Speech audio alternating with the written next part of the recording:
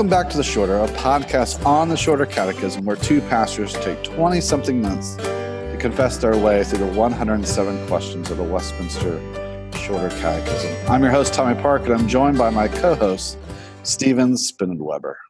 What's going on, Tommy? What's going on, everybody? Welcome back to the podcast. It's good to have you all here.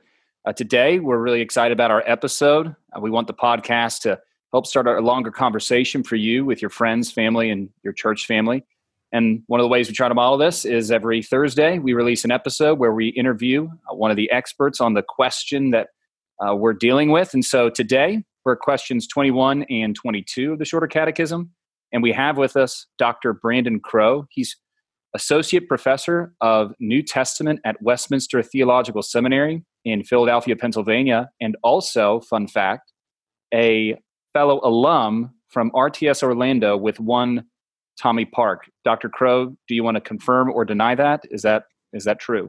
I can neither confirm nor deny. Okay. No, I can confirm that. That's true.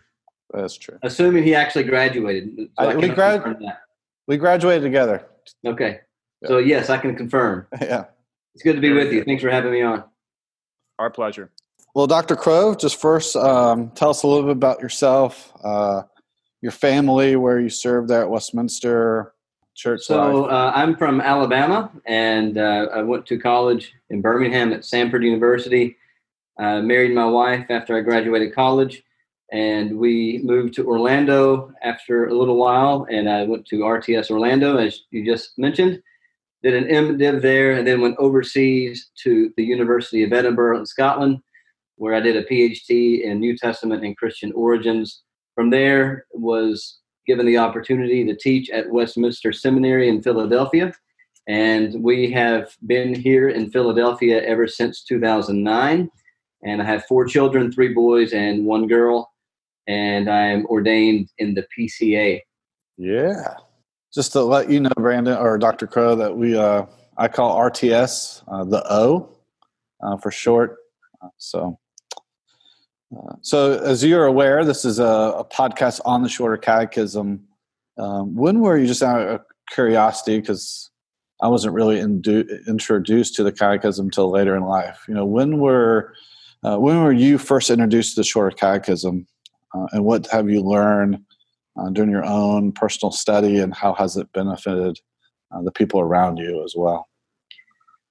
I grew up in a Southern Baptist church, and I grew up with some good friends in the PCA, but I don't think that I really was introduced to the Catechism probably until college. I'm sure I encountered it somewhere in college as I started attending the PCA church and learning more about Reformed theology. But I can distinctly remember the time after college, before I went to seminary, I started memorizing some of the answers, found them to be helpful, stumbled across Thomas Watson and his Body of Divinity, began the 17th century articulations of some of the more contemporary articulations that had become a little bit more familiar to me. And so I find it very helpful. And the approach I take now is, if I'm trying to define a doctrine simply, I'll often go to the Shorter Catechism. The distinctions, for example, between justification and sanctification. I'm teaching my children a select number of the catechism questions, not necessarily all of them, mixing some of the catechisms, different types of catechisms and so forth, but using that to instruct my children. My wife and I, believe it or not, before we got married, we would spend time memorizing some of the catechisms. So she's got some of that in her as well. And at seminary, we were required to regurgitate some of them to graduate. But when it comes to being ordained, there really is no better way to prepare for many of the questions and to understand what we are saying we agree to and we believe in with our whole heart. No better way than studying the catechisms for a way to understand exactly what they do and don't mean. And so over the years, I've only come to love them more. And I find the confessional standards remarkably precise and helpful and good in terms of its biblical theology and how accurate it is. To me, it's really remarkable. The more I've studied the scriptures, I haven't moved away from the catechisms. I've actually found how helpful they are. And it's to me, as I said, it's quite remarkable how good it is. Yeah, no, it's refreshing. And I think Dr. Johnson referred to the catechism as us bringing out of the attic and kind of refreshing it and putting it on people's tables, as it were. And that's our hope in this podcast, is to bring it out of the attic and put it back on the tables for individuals and for families. Another question out of just curiosity, do you have either a favorite shorter catechism question and answer, or one that just kind of stands out to you on a personal level? Well, I think it's fitting for the questions we'll talk about today, because I've always found the discussions of the person and work of Christ really helpful in terms of how you think through these issues. And there's a lot of them, but all the way back to the covenant of life with Adam, the way that that's articulated, the requirements of the obedience of Adam, and then the way it breaks down the work of Christ into the states of humiliation and exaltation, prophet, priest, and king, and the identity of the only Redeemer of God's elect, and so forth. All of these I find very helpful to get a handle on the work of Christ on our behalf.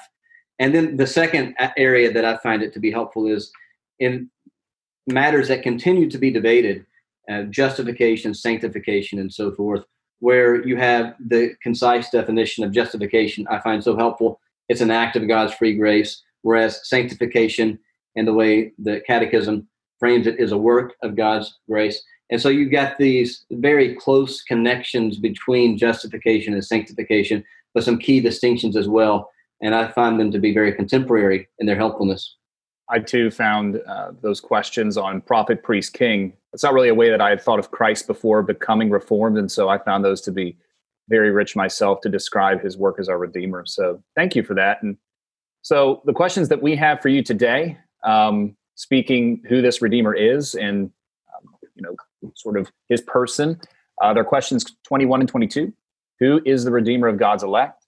The only Redeemer of God's elect is the Lord Jesus Christ, who being the eternal Son of God became man, and so was and continueth to be God and man in two distinct natures in one person forever. And then question 22 is, how did Christ, being the Son of God, become man? Christ, the Son of God, became man by taking to himself a true body and a reasonable soul, being conceived by the power of the Holy Ghost in the womb of the Virgin Mary, and born of her, yet without sin. Now, I'm going to ask you a couple questions, but of course, if there's something that I'm skipping over or something that you think needs articulating, then please, by all means, fill us in. But, in its characteristic cogency, questions 21 and 22 together, they explain to us what's called the hypostatic union, or the two natures of Christ. Can you tell our listeners what Westminster means by two distinct natures and one person? Yeah, this is at the heart of what the early church had to wrestle with. If you read the early church fathers, you're going to see that very early they're understanding that Christ is divine and human. And that's not something that's invented in 451 at the Council of Chalcedon. But these are elements that have to be understood in their proper relationship to one another. And that is, how can Christ be fully God and fully man? And how does this work out in the incarnation? And so what you have with two natures, and let me get the language right here. We're looking at two distinct natures and one person forever. So the two distinct natures are a human nature and a divine nature. And yet these natures are not to be abstracted from the person. What does that mean? Well, the person who acts in the incarnation, it's not a generic human nature. It's the person of the Son of God. And so the person of the Son of God takes to himself we're going to see this in question 22, a true body and a reasonable soul, without ceasing to be the Son of God. But in the incarnation, what we notice that question begins with the only Redeemer is the Lord Jesus Christ, who is, first of all, the eternal Son of God. And so one way that I think, in maybe popular understandings and well-meaning, and even Christian, maybe even Reformed understandings in our churches of the incarnation that can go astray, is to think of Jesus as a combination of half man, half God, where these things are equal. Well, they're not quite equal if what you mean by that downplays the priority of the person of the Son of God, if that makes sense. So the one who acts in the incarnation is the Son of God. And in the incarnation, you have the Son of God taking to himself a human nature without ceasing to be God in any way. He takes to himself a human nature, and so now it's fully God and now fully man in the incarnation. That's a new thing. But he never ceases to be the Son of God. And so the one who acts at every point is the Son of God, who is now embodied in the incarnation with a fully human nature without sin, but otherwise a human nature just like ours. And yet the one who does this, the Redeemer, we can identify him as the Lord Jesus Christ.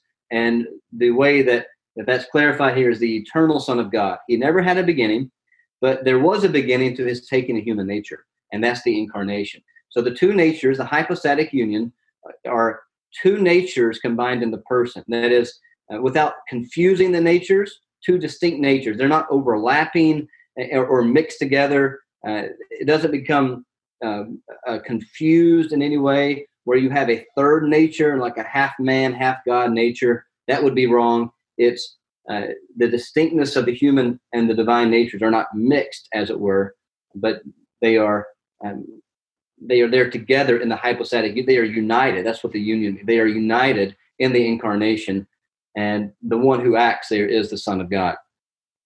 That's really helpful because we see this language here, taking to himself a true body and a reasonable soul. And I think that what's in view here are those ancient views in the ancient church where you have the person of the Son of God sort of just taking up or being contained in a human fleshly container, but that's the extent of it. I think that's sort of at the heart of the Eutychian error, where the divine almost swallows up the human, or, he only occupies a body, but it really was a full and true humanity without destroying, right, the fact that it's the Son of God who's acting here, right?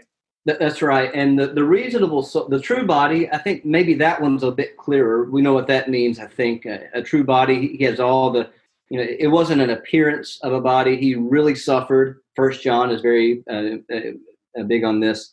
And the early church fathers like Ignatius of Antioch, so they're going to talk a lot about the suffering of Christ and his body. These are important, but also the reasonable soul.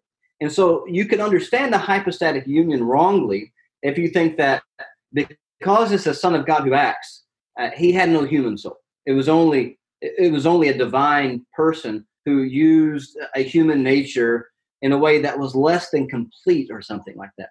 But the reasonable soul means he has a human soul. If we have souls, then Jesus had a human soul. Now, this doesn't still answer every question. There are still many things to work out. But this was at the heart of the Apollinarianism, is an early church heresy that denied that Jesus had a human soul. This was roundly condemned by, I believe it was 381. And what you have in this confirmation, the understanding that it is the Son of God who is acting, but that does not downplay the importance of Christ having a human soul. So that's what the reasonable soul basically means. And, for many people like myself, and I think everyone here, we grew up in Protestant churches, though not Reformed. These were churches that really stressed the importance of the incarnation, death, resurrection, and the bodily ascension of the Lord Jesus Christ.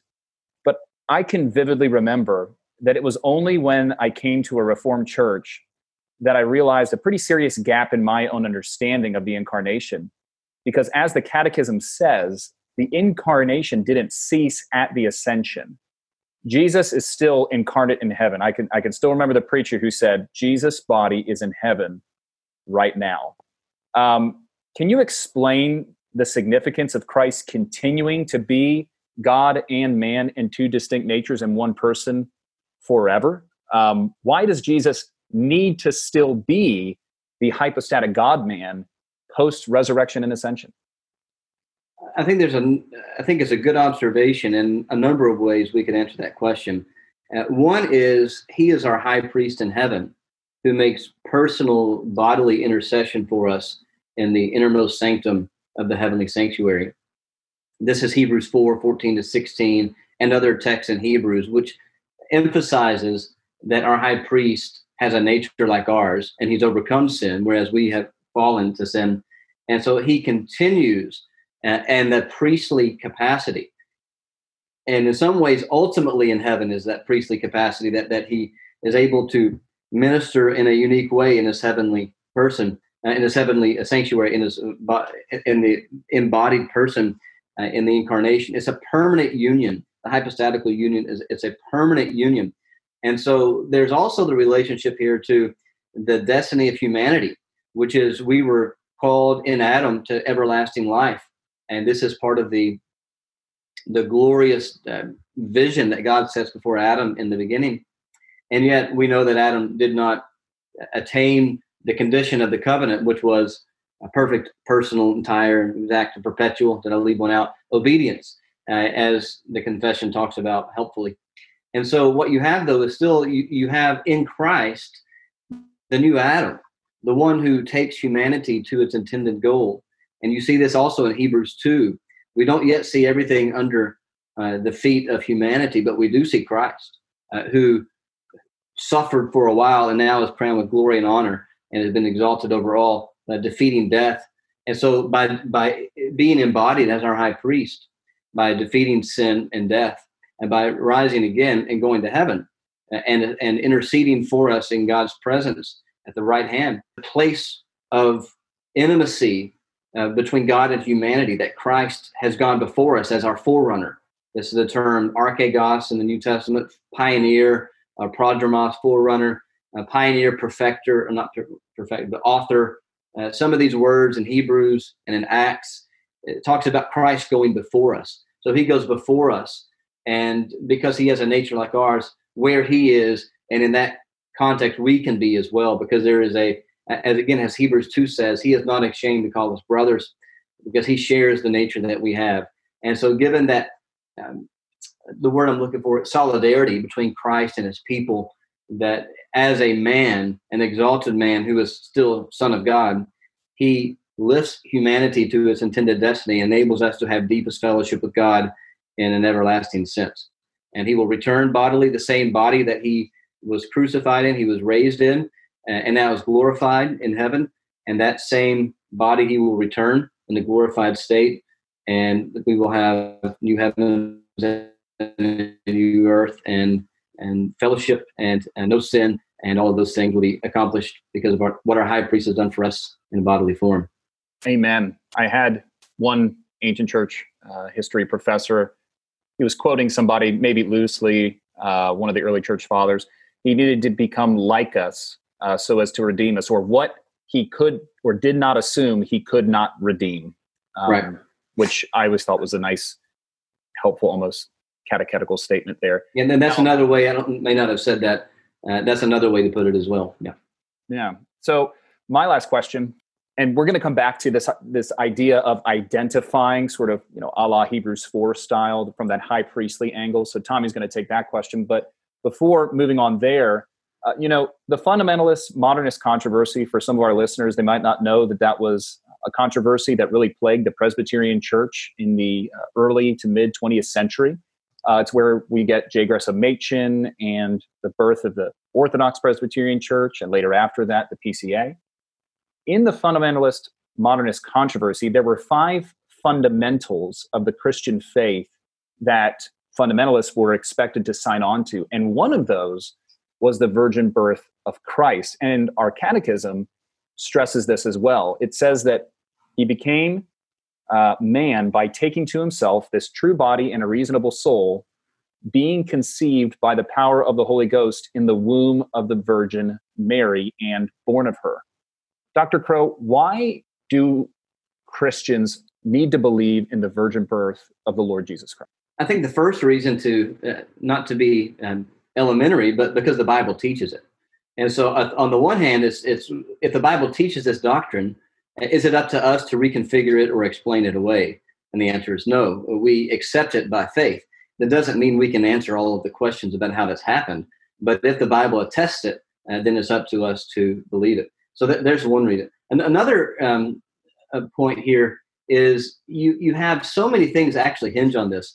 Irenaeus, the early church father, says, if someone doesn't believe in the birth of a virgin, how can they believe in the resurrection of the dead? They're both miraculous events, as it were.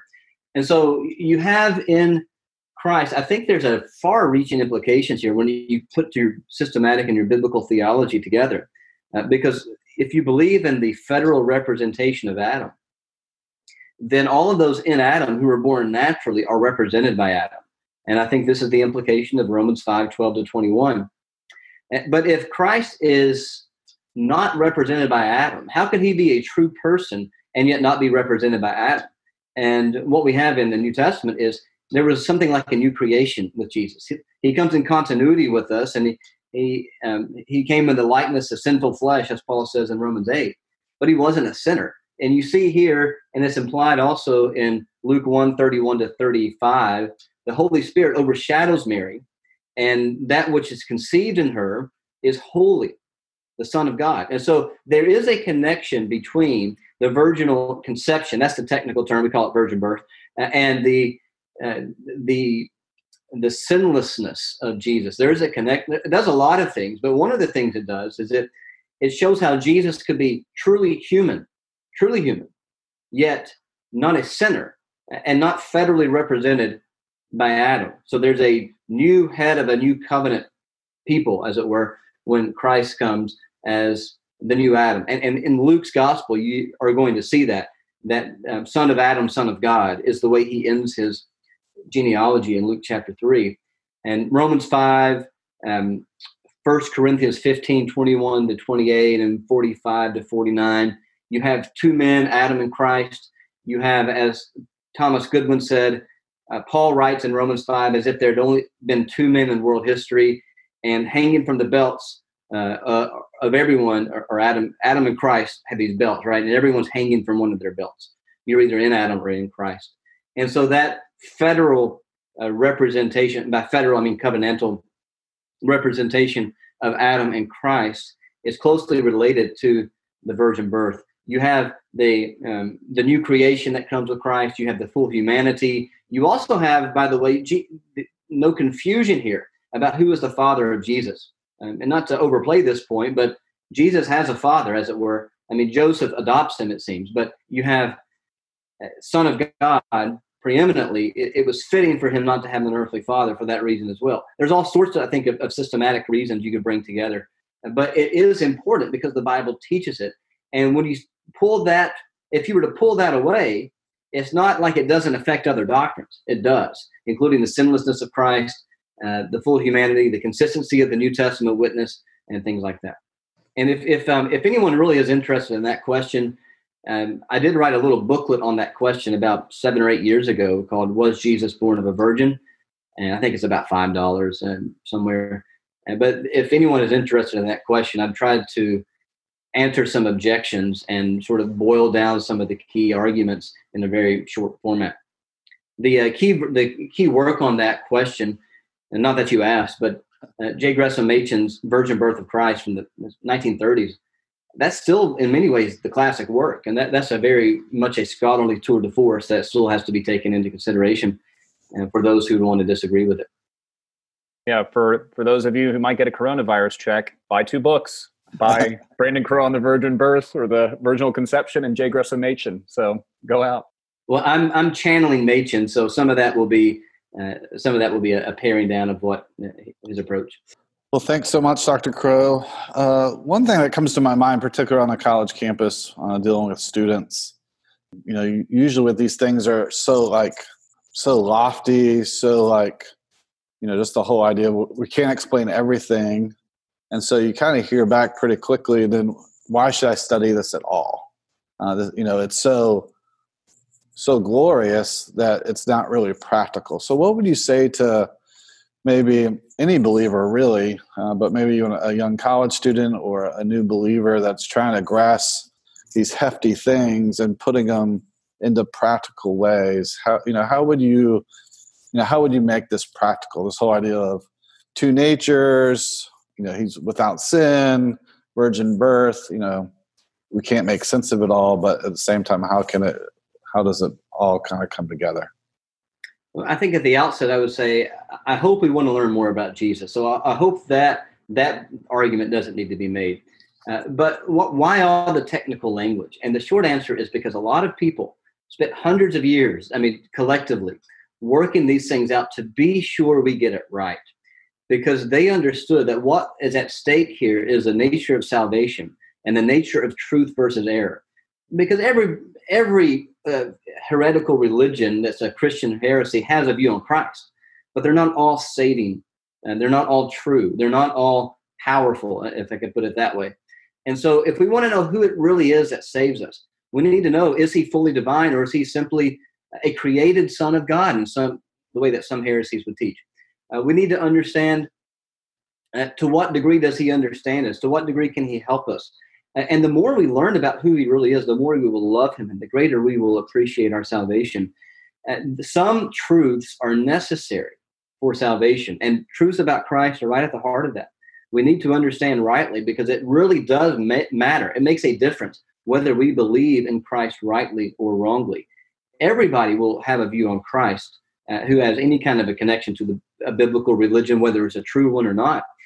But what really, in many ways, the dividing line is, what do we think about Christ?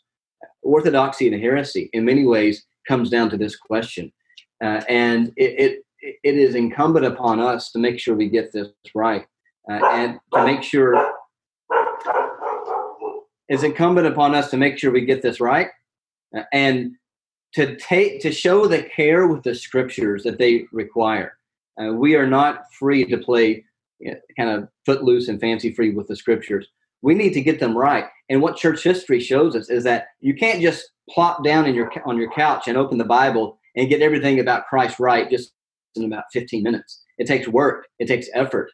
John Frame used to say in class that, all things being clear in Scripture, the perspicuity of Scripture doesn't mean it's clear in your armchair. It means it takes work. It takes reading books. And if anything is worthy of our attention, and if anything is worthy of getting the technical details right, and I don't want to overstate it, but surely that is the person of Christ and the work of Christ. Just maybe kind of last question here. Just, where would you go? Where would you tell people to invest in this study of Christ? You mentioned your book on the virgin birth that we'll try to grab a copy and maybe give that away to our listeners. But what are some other resources that you would point people to glean at Christ and who he is? The first place is obviously read the New Testament. The whole Bible, but read the New Testament, read the scriptures well. In scholarship, they say nothing takes the place of primary sources, and that's the case here as well. Only the scriptures are inspired and God-breathed, and so that's the place to start. Read what Paul says about Christ in his letters. Read the Gospels. Read the book of Acts. Read the book of Hebrews, and you can supplement that with a good commentary. Whether you invest in some good commentaries or find some online, it'd be easier probably to find them in print to know they're trustworthy. So that's one place to start. Now, where would I go? It's really hard to beat Herman Bavinck, Volume 3 in Reformed Dogmatics for questions on the person and the work of Christ. And I see it right there behind one of our hosts on the shelf there. Volume 3 of Bavinck, all of Bavinck is, nothing beats the scriptures, but Volume 3 of Bavinck is outstanding.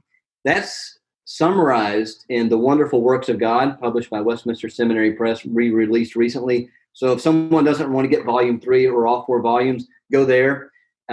Francis Turretin is extremely hard to read in terms of it takes forever, but it is worth it. He's very precise and will help you think through if you want to go deeper. So you could look there. Even Gerhardus Voss's more recent Reformed Dogmatics is very strong on Christology. And so on the person and the work of Christ, those are a few systematic theological works. Robert Letham's recent systematic theology is accessible and helpful as well on issues of Christology. So I would look at some systematic theology works. You can find some old works from the ancient church, like Irenaeus. If you really want to be, hip or trendy, you can look up Irenaeus and go look at books 3 to 5 of Against Heresies, or even his little book called A Demonstration of the Apostolic Preaching.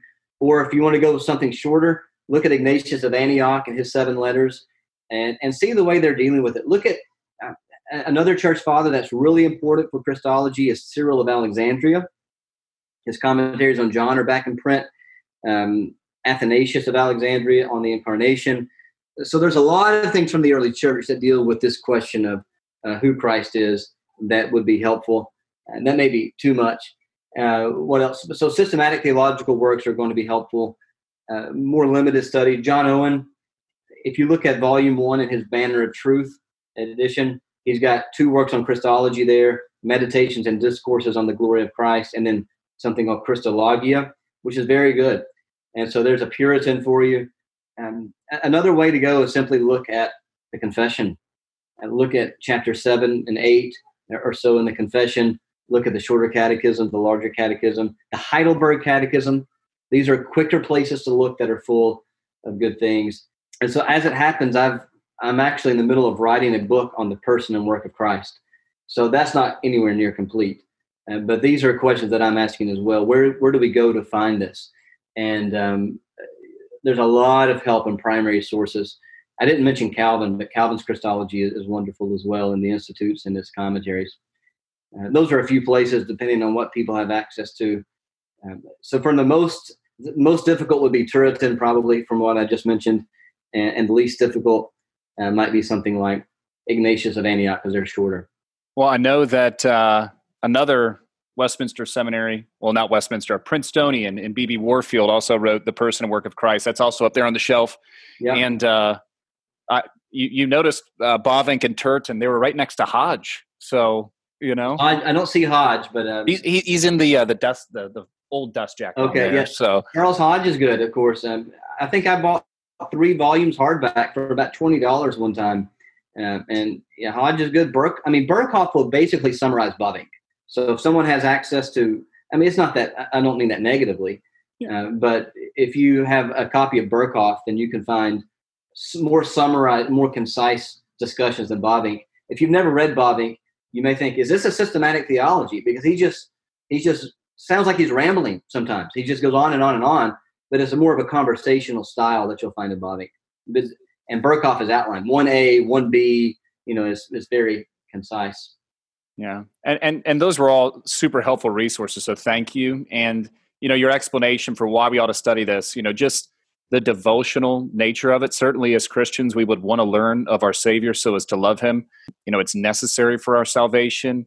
And, these are just wonderful things for us to ponder in a devotional, doxological manner. Of course, we'd want to know Christ better as he's saved us. So Dr. Crowe, thanks so much for joining us today. We enjoyed having you on the podcast, and we enjoyed having all of you listen with us.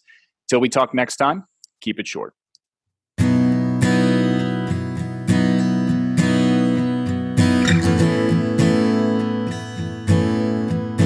How did Christ, being the Son of God, become man? Christ, the Son of God, became man by taking to himself a true body and a reasonable soul,